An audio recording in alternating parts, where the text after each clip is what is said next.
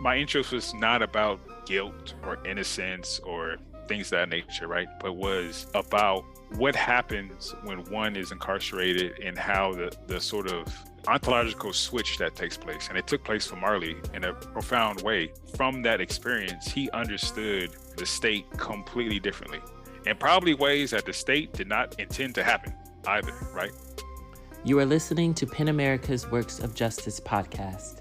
I am Malcolm Tariq, Senior Manager of Editorial Projects for Prison and Justice Writing, which for over 50 years has amplified the voices of thousands of writers who are creating while incarcerated. Works of Justice spotlights key figures, writers, and artists who are reshaping the conversation on mass incarceration, advocacy, and justice in the United States. In this episode, I speak with Damien M. Sojourner about his recent book, Joy and Pain, a story of Black life and liberation in 5 albums.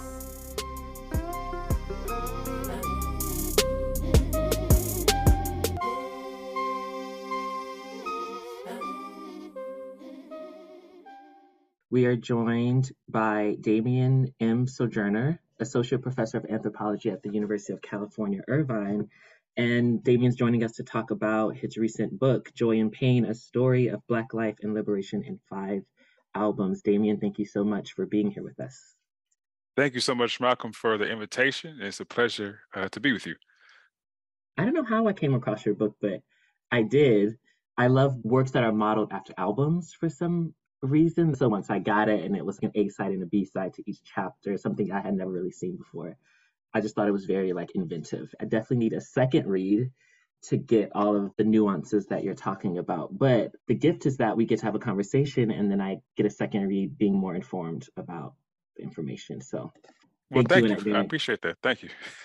Maybe we can just get started by talking a bit about your inspiration for writing the book. You talk about that a bit in the introduction and in the first chapter, I believe. But if you can give listeners a bit about how this book came to be. Okay, so there were several different inspirations for the book. Over roughly the past 10 years, I've had several conversations with Yusuf Omowale and Michelle Welsling, who are the stewards of the Southern California Library. And one of the things that we've been talking about over that duration is mapping out, framing, naming/describing what is this sort of massive complex that's given many names. Some people call it the prison industrial complex. Some people call it the carceral state. Some people refer to it just as prisons. The naming of this sort of site is much more than just the physical apparatus of the prison itself. There's a lot more to it with regards to how it has been developed, formed, and that's very important in terms of developing strategies to dismantle the structure itself. So to that end, a lot of what I have learned from organizers and from people who live immediately in the neighborhood where the Southern California Library is, which is a centerpiece of the book, is that it's relational. That is, the carceral state is built upon a series of relationships, and those relationships go a long way to define how both people engage with each other, but then also importantly, how state structures inform and to a certain extent dictate how people live. Oftentimes, when people read texts with regards to prisons, you sort of are either right in the prison or it's a book about sort of like the law with regards to prisons. And I think those books have been very well done and are informational with regards to the nature of prisons themselves or the nature of the law. My focus in this text was to look at the ways in which the carceral state bleeds into many, many structures of state life and state governance. So to that end, there's a focus on education, there's a focus on healthcare, and focus on nonprofit sector, a focus on employment as well. And so that sort of provides like an overview of the intentionality of the book. The framing of it in terms of the album was because I'm a huge fan of music. And I mean, that doesn't necessarily make me unique. I think every Black person I know loves music. And so I mention that because so much of my engagement with the Southern California Library, music was always present. So there wasn't ever a time where you walk into the space of the library and music wasn't on. And that music ranged from Frankie Beverly and Mays to John Coltrane, Aretha Franklin. Um, I mean, it's just a long list of who was being played. And several of the people in the community who lived right around the library also were musicians and huge fans of music, or were taking music lessons either through an organization that was external to school or from family members. Music was just always present. And so music became a foundation to understand both how Black people live their life, but importantly, it's a cultural marker of how Black people organize as well. These 2 points sort of go together. Is Octavia Butler's Parable series was very inspirational in terms of the framing of the text. In that series, Butler lays out this dystopic past, which actually she wrote it in 1990s, but that dystopic past would be happening right now because it was set in the 2020s. And the book is more or less laid out with a narrative side that sort of told you what was going on in that moment, and then a vision side, which was a planning for the future, what was to be called Earthseed. And that was helpful for me to understand how Black people were living, which is that there was a narrative understanding of what life was like within a state where the dominant mode of governance was the logics of carcerality. However, that was not how Black people saw their lives. And they imagined and envisioned a life that was absent of that. Thus, you have sort of like this A side and the B side. And then also related is We Charge Genocide, which was a document that was formed by the Civil Rights Congress and edited by William Patterson, and essentially charged the United States with genocide and was seeking to bring those documents forth to the United Nations and demonstrated the multifaceted ways in which the United States systematically was attempting to perform genocidal processes against Black people in the US. And that document, if you get a chance to read it, outlines the ways in which Black life was under constant threat with regards to healthcare, employment, lynching, policing, housing. And so that document became very important also for understanding how to frame the current moment by using a model from the past. Very rich sources and inspirations you're drawing from, going from music to Octavia Butler to We Charge Genocide, which I haven't read in, okay, I was going to say a decade, but that's not true. It's probably been like 5 to 8 years.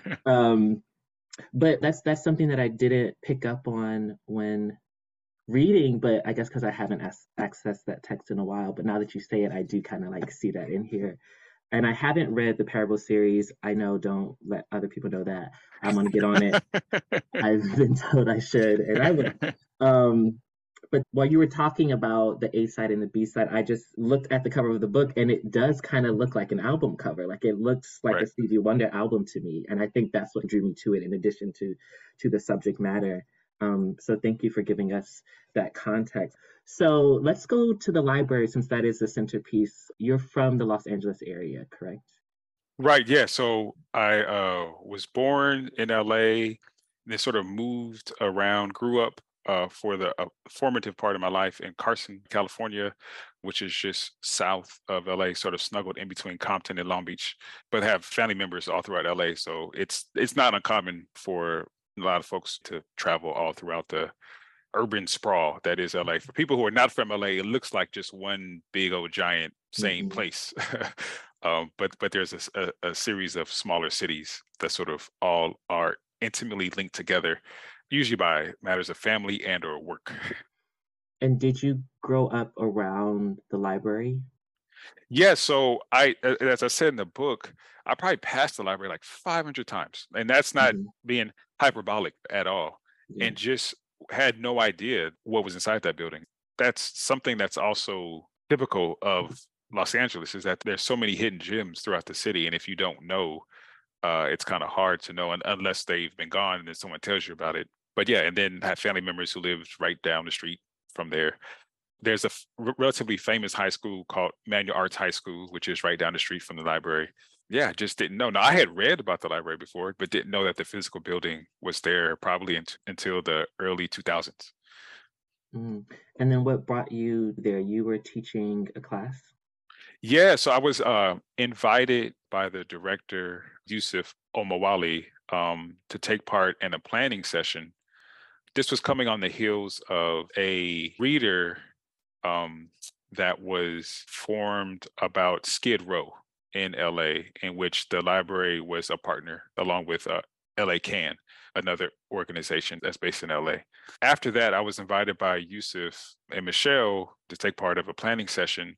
They were sort of building up a program concerning Black masculinity, but they didn't want it done in that typical way. This is around 2008, 2009, around a particular type of masculine performance that was sort of respectability politics and to demonstrate how men should be men.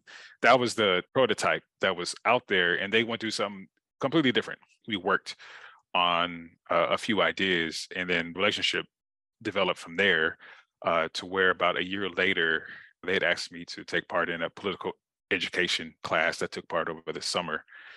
And I've had a relationship with them ever since. So that's where you met Marley, one of the main or the main subject of the book, teaching that class. And how old was Marley when you met him? Marley was 14, I think, when we first Um, met. And I should say, I left this out to say that Southern California Library is not your typical library. It houses several archives ranging from the Los Angeles chapter of the Black Panther Party to the International Oil Workers Union to old archives of Ebony, Jet, um, famous Black newspapers such as the California Eagle. And it's a rich source of information. And over the past 15 years, Michelle and Yusuf have really made a concerted effort to document the lives of those people who live immediately around the library as well.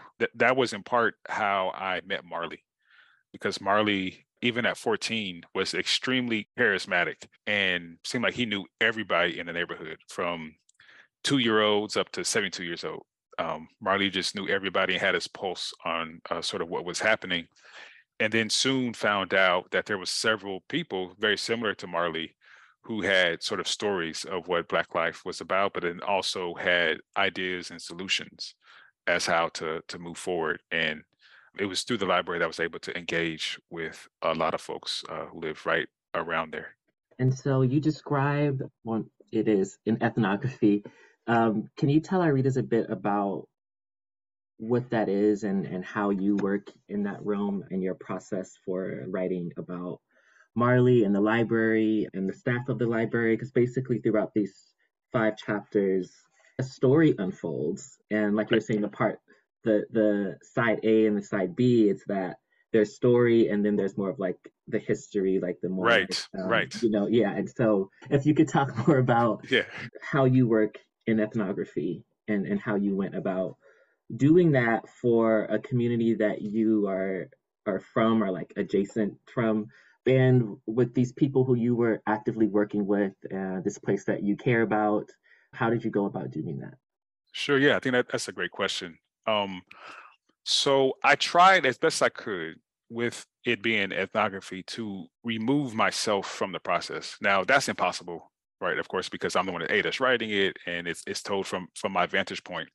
But I really didn't necessarily want to have my ideas per se come through as much. And so one of the ways in which I tried to do that was to document these conversations that Marley and I had. So much of the A side is understanding me posing a series of questions to Marley, or Marley just talking, because I could ask one question and Marley would just talk, like just go on and talk. And he had a lot of ideas about a lot of different subjects. This happened over a series of years. And once again, anybody who's been to Southern California knows that the best way slash primary way to get around the city is via car. And that is because the public transportation infrastructure is just abysmal. Although, lots of people get around by bus, it just takes so long just because it's not sort of up to date, quote unquote. And so a lot of the A side, the ethnography, is literally Marley and I driving around Southern California, going from place to place, from meeting to linking up to have tea or something like that, or going to the library, and us in conversation about a variety of topics ranging and dealing with sort of Black existence within the confines of this sort of carceral governance model. The B side is archival documents that are taken from the library that inform the political education classes that were being had. So what you have is, on the A side, sort of like this narrative of Marley and his peers as they're living, developing, organizing against what they see as particular forms of injustice, and then also just living life. And then on the B side, you see sort of like these models from the LA chapter of the Black Panther Party, from the Urban Policy Research Institute, of how Black organizations had done similar things from essentially post Watts Rebellion, 1965, leading up to 1992, to the LA Rebellion. I knew some of that history about Los Angeles, the Black Panther Party, how gang culture, in quotation marks, got started, kind of. So reading this just kind of like put a lot of the pieces together, because the chapters, I realized halfway through, I'm like, oh, this chapter is about like kind of like food or about housing. And with Marley as this interlocutor who's walking us through the community aspect, but also on a citywide kind of scale. At times it was hard to believe that Marley was a teenager. I would be reading like, are you sure that this is like a child? Right. It's like, surely you're making this up. But then there are these sentences where you'll be like, oh, I was very surprised that he was talking like this. You would remind me as I was reading, like, and that reassured me. I was like, okay, this actually is a child. But doing what I would call deep work for someone of that age, I was not involved. Well, I guess I also didn't live in a city like Los Angeles at that age, but me and my cousins, classmates, we were not that politically aligned at that age. And so I think, just to bring Marley in a bit, because he's such an important figure in the book, and because I believe like you got him to like guest lecture in your class once or twice. Yeah, it was in a professor, Clyde Woods, Okay. who was professor Oh, at UC Santa Barbara at the time. It was in okay. his class. Yeah. What year was that? That was in 2010. That was right, because Clyde passed in 2011. Yeah, So yeah, it yeah. must have been around 2010. Yeah. Oh, that's right. Yeah, yeah. I saw that Verso reissued his book, and I need to get my copy because I know that was like an underground classic Yes. after his Yes. passing, and so I was happy to see that back in print. Um, that was an aside. So, Yeah. so yeah, could you talk a bit about Marley's work? I kind of want to call him an organizer. I don't know if you would, but his organization Brim, and about things that he was doing in his community that really caught your eye. It's kind of like this book would not exist if you hadn't met Marley, which you kind of say in the book. But so if you could talk about his work. Yeah. So I agree with you. I think the book definitely would not have happened. And I think, what I learned a lot is that Marley was also indicative of sort of like the spirit/ethos that pervade throughout the neighborhood. So for those who know what Brim is one of the oldest blood sets. And as Marley described to me, as it was told to him, Brim was an organization that really its inception was about revolution, and about changing society as it was formed. And he really attempted to carry that ethos forward. Oftentimes, the way that gang culture now is described, to your point, Malcolm, is just about sort of like this nihilistic violence, and with Black people killing each other, and that's the end. And it's been glorified that way through several mediums. But when you actually talk to people who are involved in organizations and organizing, you find a completely different reality. One of the things that I attempted to do in the book, and hopefully it conveys, is to make the illegibility of what it means to be a Black organizer outside of the formal sort of edicts of the state, i.e., through quote unquote gang culture or whatever. Although I also don't try to write within that fabric of like, oh, this is gang life, because that has its own set of problems. But just to demonstrate what it means to be an organizer who not necessarily is read by the state as such, but is very much understood within the neighborhood and community to be just that. So a major sort of aspect of it is sort of getting into the mundane. So there's a section in there about Marley and his comrades organizing a barbecue for people in the neighborhood to come out together. And then there was a planning session after that and sort of went into what occurred at that planning session. And it was that part wasn't at all to try to sort of depict that as being unusual, but rather saying that this is a typical understanding of what happens amongst Black people as they're organizing. Very often we have a formulaic understanding that Black organizing has to look a certain way. It's been my experience that's purely not the case. Like there's several different ways of organizing, and people do it in different formats, but oftentimes those formats are made illegible and not common sense. To your point about describing how gang culture is glorified in the media and how it's presented to us, what I like about your book, and it took me back to my undergraduate days when I had this class at 8:30 a.m. earliest class, and it was about juvenile delinquency, I think. I remember watching that documentary and just sitting in the back of the class like, I've just been fed lies through like movies and everywhere, and that comes early in the book. I think maybe the first chapter, when you're pointing out how the government or how like city officials were making these policies and like initiatives that really put that label on Black youth, and that was not what the Black people there were doing. This is the first time that I had seen it in your book, is that you were pointing out how they would use certain words and then the word would stick throughout the policies or throughout the changes and history. And so, in addition to talking about what a bloodset is, if you could just say a bit more about how the government did that, Right. how the government's labeled gangs as gangs. Sure. Yeah, that's a great question. So with regards to LA, essentially, upon the first time that you have a massive wave of Black people coming into Southern California during the 1940s and 50s, is when this sort of gang threat is identified by city officials. In particular, what was happening was that you had formations of racial terror, which were being unleashed upon Black people who were living in deplorable situations, forced to live in those conditions when they moved. And then as they attempted to sort of spread out from where they were being forced to live, you saw both legal forms of that through redlining, which has sort of been famously documented at this point, where Black people couldn't move into certain areas, and then physically terroristic forms of that, where houses were being firebombed and kids were being attacked at certain schools.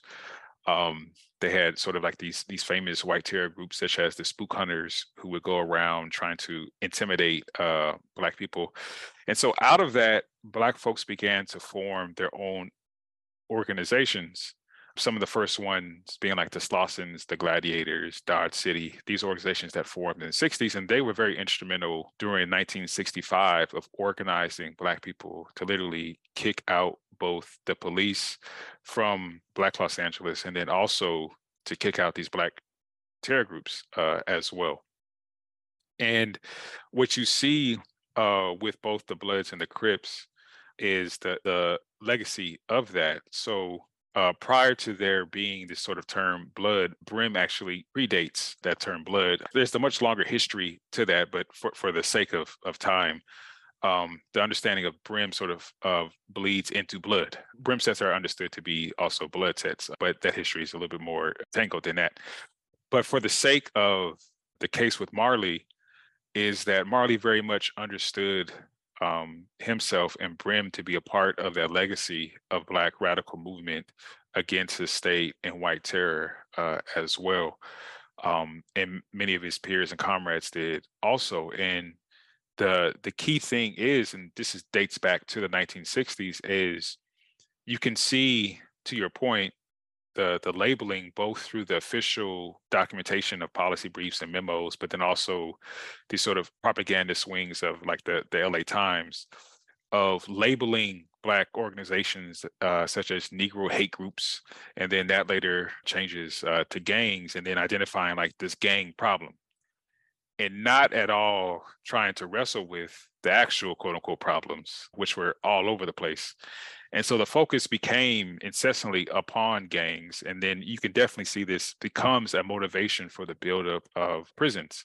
So that when you have the late 19 or mid 1970s, the late 1970s, when this boom, you have a ready-made system that already identifies the problem to create safety, quote unquote, for residents in the state, which are all these sort of like rogue Black people who are mobbing around and attacking everybody, and that's just clearly not the case. Like that's not what's going on. A quick look of the history, you can see that the exact opposite is happening, which is that Black people are the ones who are being attacked in multifaceted ways, both by the state, private capital, just sort of all over the place. There's been a abandonment of the social infrastructure. And in fact, these organizations are the ones who are there literally sort of picking up the pieces to assist and provide some sort of a safety net for Black people. So the irony is that as Black organizations are being labeled in this way, and this was the same case with radical Black organizations such as the Panthers and several others, their intent and focus is on keeping Black people alive, while the perpetuators of violence are actually the ones labeling these groups as the direct opposite. As you just mentioned, I'm now seeing the parallels between Brim and the Bloods and those organizations being labeled as criminals, but they're actually doing work that the police aren't doing. And then the Black Panthers trying to bring resources and services to Black people in the neighborhood, and they're also being labeled as criminals and like gangs and like very violent, dangerous for the community. And that's a big part of it. The way that Marley was able to explain to me his understanding of Brim and the power of Brim was just that, there was this connection, which is that the state under the FBI in particular, like one of their primary motivations was to stamp out Black radicalism and Black radical organizations across the whole country. So by the time that you have the formation of Brims and the formation of the Crips as well, you already have a social and cultural milieu where the state is rapidly attempting to stymie/neutralize Black movements for organizing against forms of violence, right? But that history is not lost at all. It's not as if Black people just all disappeared. And so when this organizing takes up again with Black youth, it's in that same spirit. The overlap is not necessarily there historically in terms of time-wise, because of like the state's intense pressure upon those Black organizations. But as they reform in the late 70s, early 80s, it's definitely like that spirit and ethos is all there, because those people who were involved in these organizations are still all around.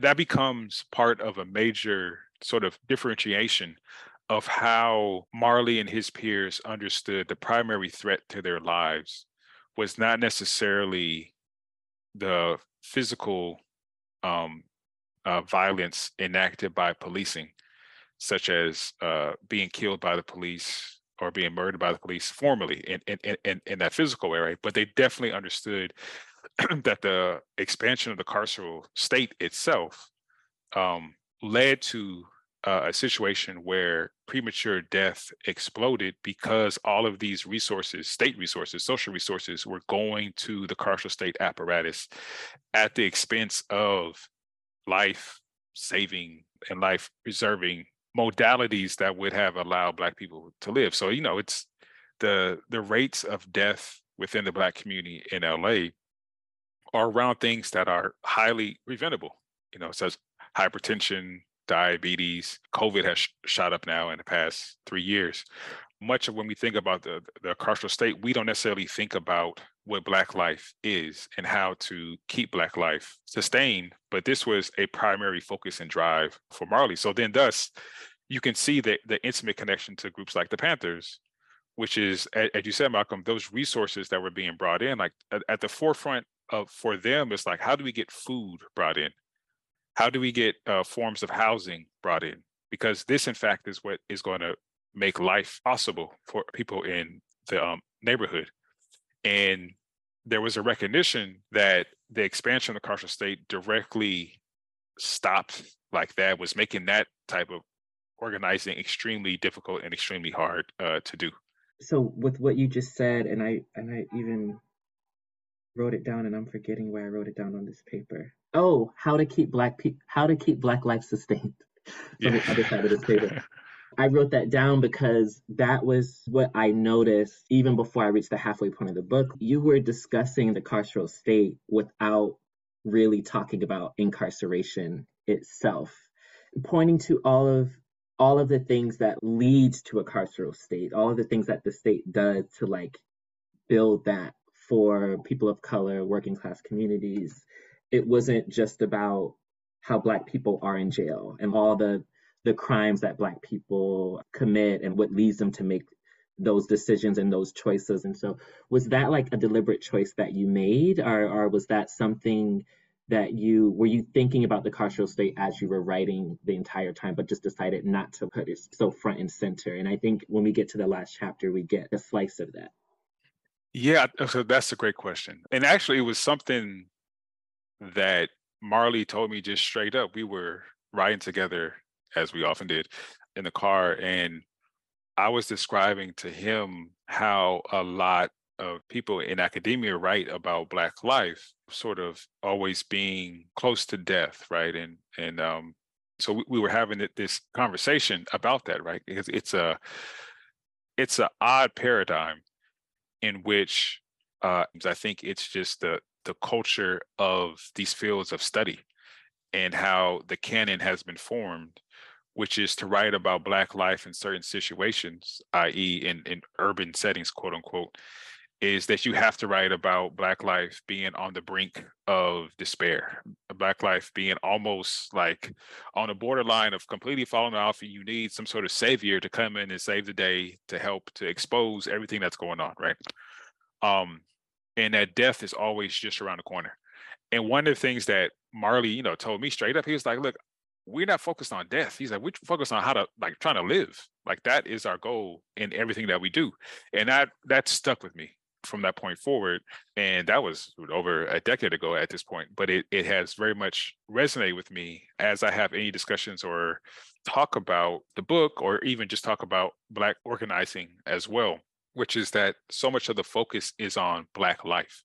I mentioned in the book, to me, that became one of the main reasons why organizations, as they formed, just like the LA chapter of Black Lives Matter, didn't resonate as much with the work that Marley and his peers were doing, was because so much of it was focused on like these bullets, which are magnetized, as Andrew Davis said, to Black bodies at the hands of the cops.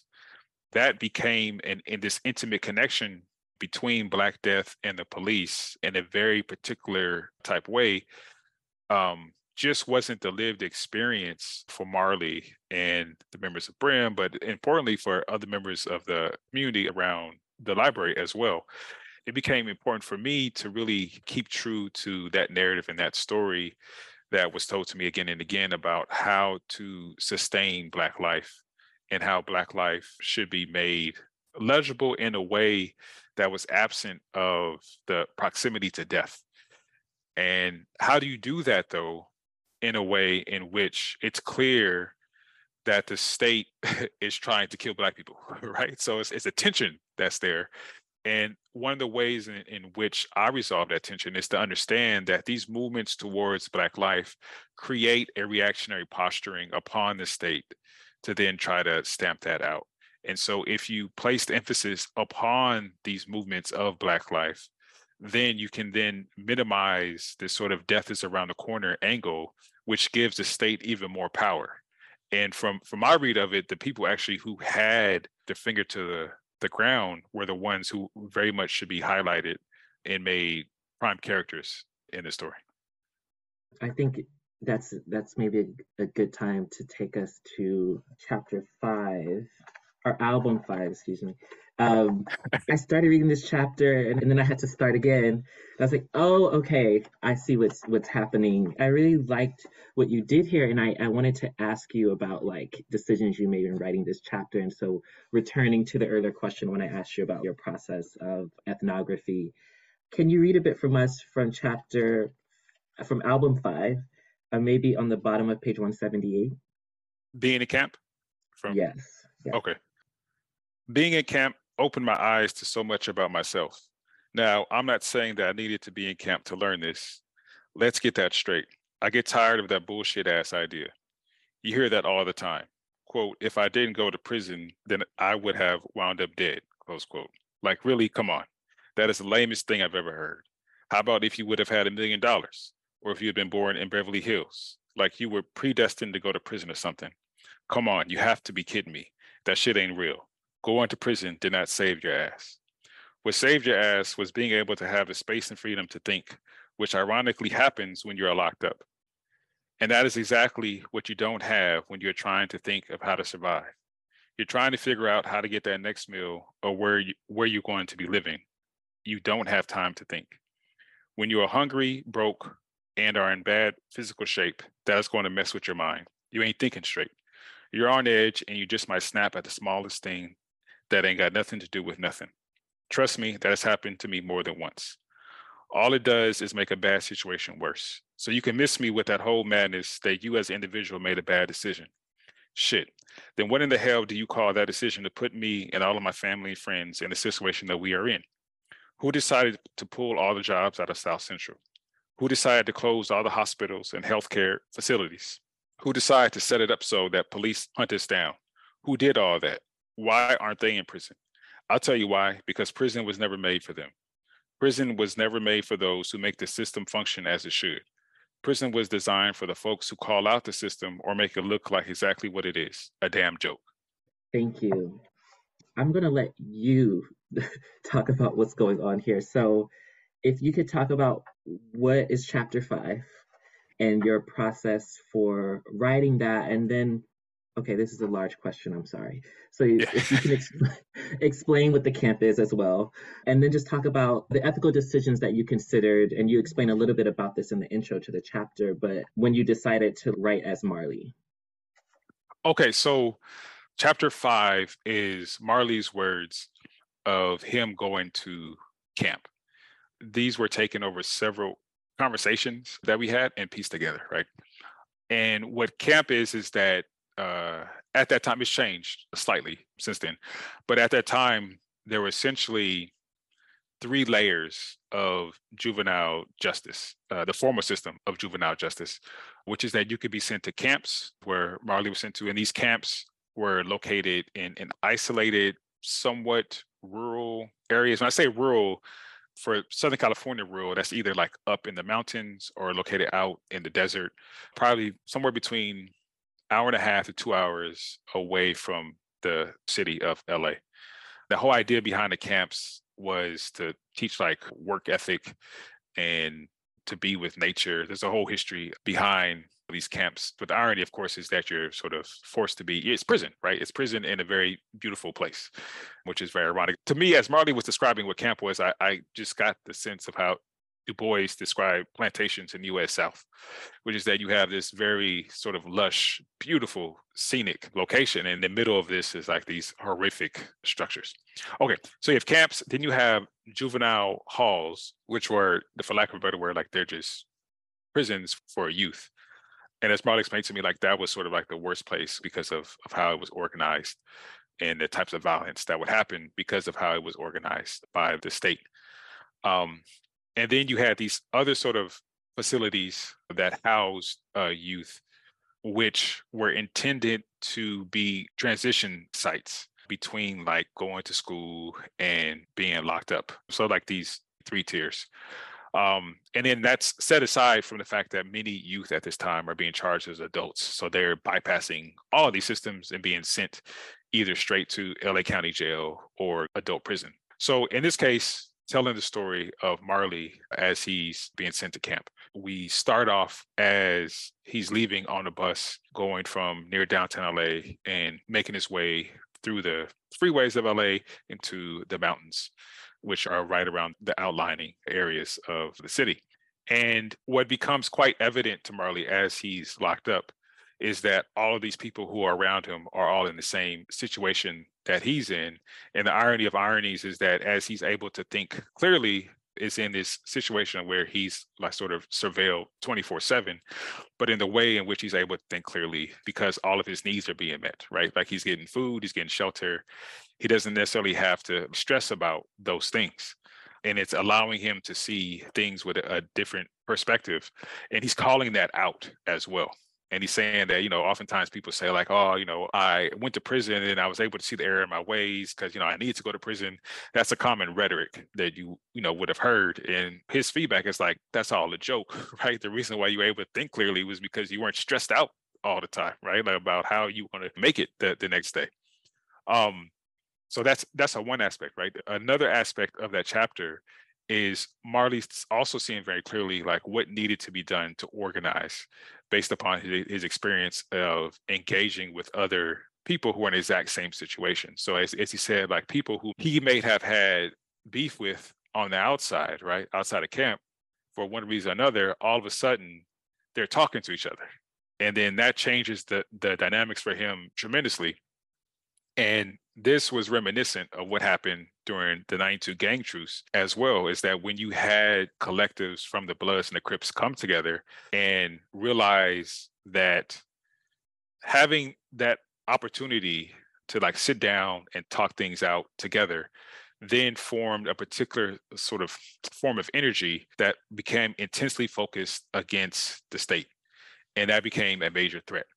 And Marley recognized all this because he had read at that point. We had gone through the archive from the 92 gang truce, right? So all of this was resonating to him, and he understood what was at stake. And with the major players of that time, I think oftentimes when we think about people who are incarcerated and what happens during their time of incarceration, it very much follows into particular sort of like tropes. And often those tropes fall back on individual sort of like culpability because you have to, right? Like that's what gets band-aided. Like you need to take responsibility for your actions. And Marley's story was just completely absent of that. He was like, that's not even important to me. He had recognized that that was a sort of like a sham early on. He understood that accountability was important, but for him, being accountable was much more to the people who were in his life and who he loved and who loved him back. And that was his family, his friends, and the people in his community. I think that answered all your questions for that. I was asking you to talk about the ethical decisions or the ethics that you were considering when writing as Marley for this last chapter. First, when I wrote the chapter, I had like me talking to him and asking him questions, and it was just sort of like long paragraphs of his response there. And I was like, you know what? My voice is just getting in the way of this. Let me just take myself out of this and then just insert him in there, right? And so he and I talked about it as well and discussed it. And he was like, yeah, I mean, he's pretty laid back about these things anyway. But I just wanted to make sure that I represented him in a way that he felt like was him and not like a caricature of him. I think it's impactful to hear a particular type of understanding of what being incarcerated is outside of those common tropes that we get. And my interest was not about guilt or innocence or things of that nature, right? But was about what happens when one is incarcerated and how the sort of ontological switch that takes place. And it took place for Marley in a profound way. From that experience, he understood the state completely differently, and probably ways that the state did not intend to happen either, right? With common depictions of prison, we get the sense that the state is this omniscient character that dictates what happens with all of Black life, right? And in just this one little instance, it became very abundant to me that, oh, they messed up, right? Like they completely messed up. And not just with Marley, but with a whole bunch of other Black youth. By sending them to these places, it actually peels back the layer of the intent and function of the state in ways that actually they're not trying to do. Yeah, thank you. So I feel like we could go on and on. I always say that partially because this is such a conversational book. But I think one way to close, I want to ask you two questions. And the first one is, what's one takeaway that you want readers to leave with after reading the book? Okay, one takeaway is um, that prisons themselves are much more than just the physical manifestations of prison walls, jail walls. We have to begin to understand that the logic of prisons is a very antithetical one to actually living for anybody at all. And that a key way of doing that is to center organizing efforts that place Black life as the prime directive. And thus you would get solutions to then live in a society that's much more just, much more humane, and much more free. And the final question is, what's something that you took away from the process of researching and writing this book? Ooh, I took away so many things, Malcolm, and still am taking away things. I still, I talk with Marley. I have a great relationship with the Southern California Library. I think for me is the importance of Black study more than anything else. Because for me personally, it became readily apparent that Black organizations from the 1960s, 70s, 80s, 90s, what they really placed the primacy on was study. Like study was of the utmost importance. I remember having the opportunity to work with Michael Zinzin, who was the co-founder of Coalition Against Police Abuse and was a member of the LA chapter of the Black Panther Party. And he said it over and over again. He's like, you have to study, like you have to read, you have to be intentional about what it is that you're doing. You have to think through it as strategy. And that takes time and energy. And it doesn't look glitzy. Like I don't know how you put it in a social media post, right? Like it's something that we sort of just take for granted or don't even think about at all. And definitely is very difficult to get funding to do because it's not, like, can you give me $1 million just so I can read with comrades, right? It's like, no, that's not going to happen, right? But that to me, it became obvious is one of the critical aspects of how movement building and organizing actually take place within Black communities. And that was something that was also very important for the Southern California Library as they were forming their workshops as well, was just the time, energy that was needed to make that happen.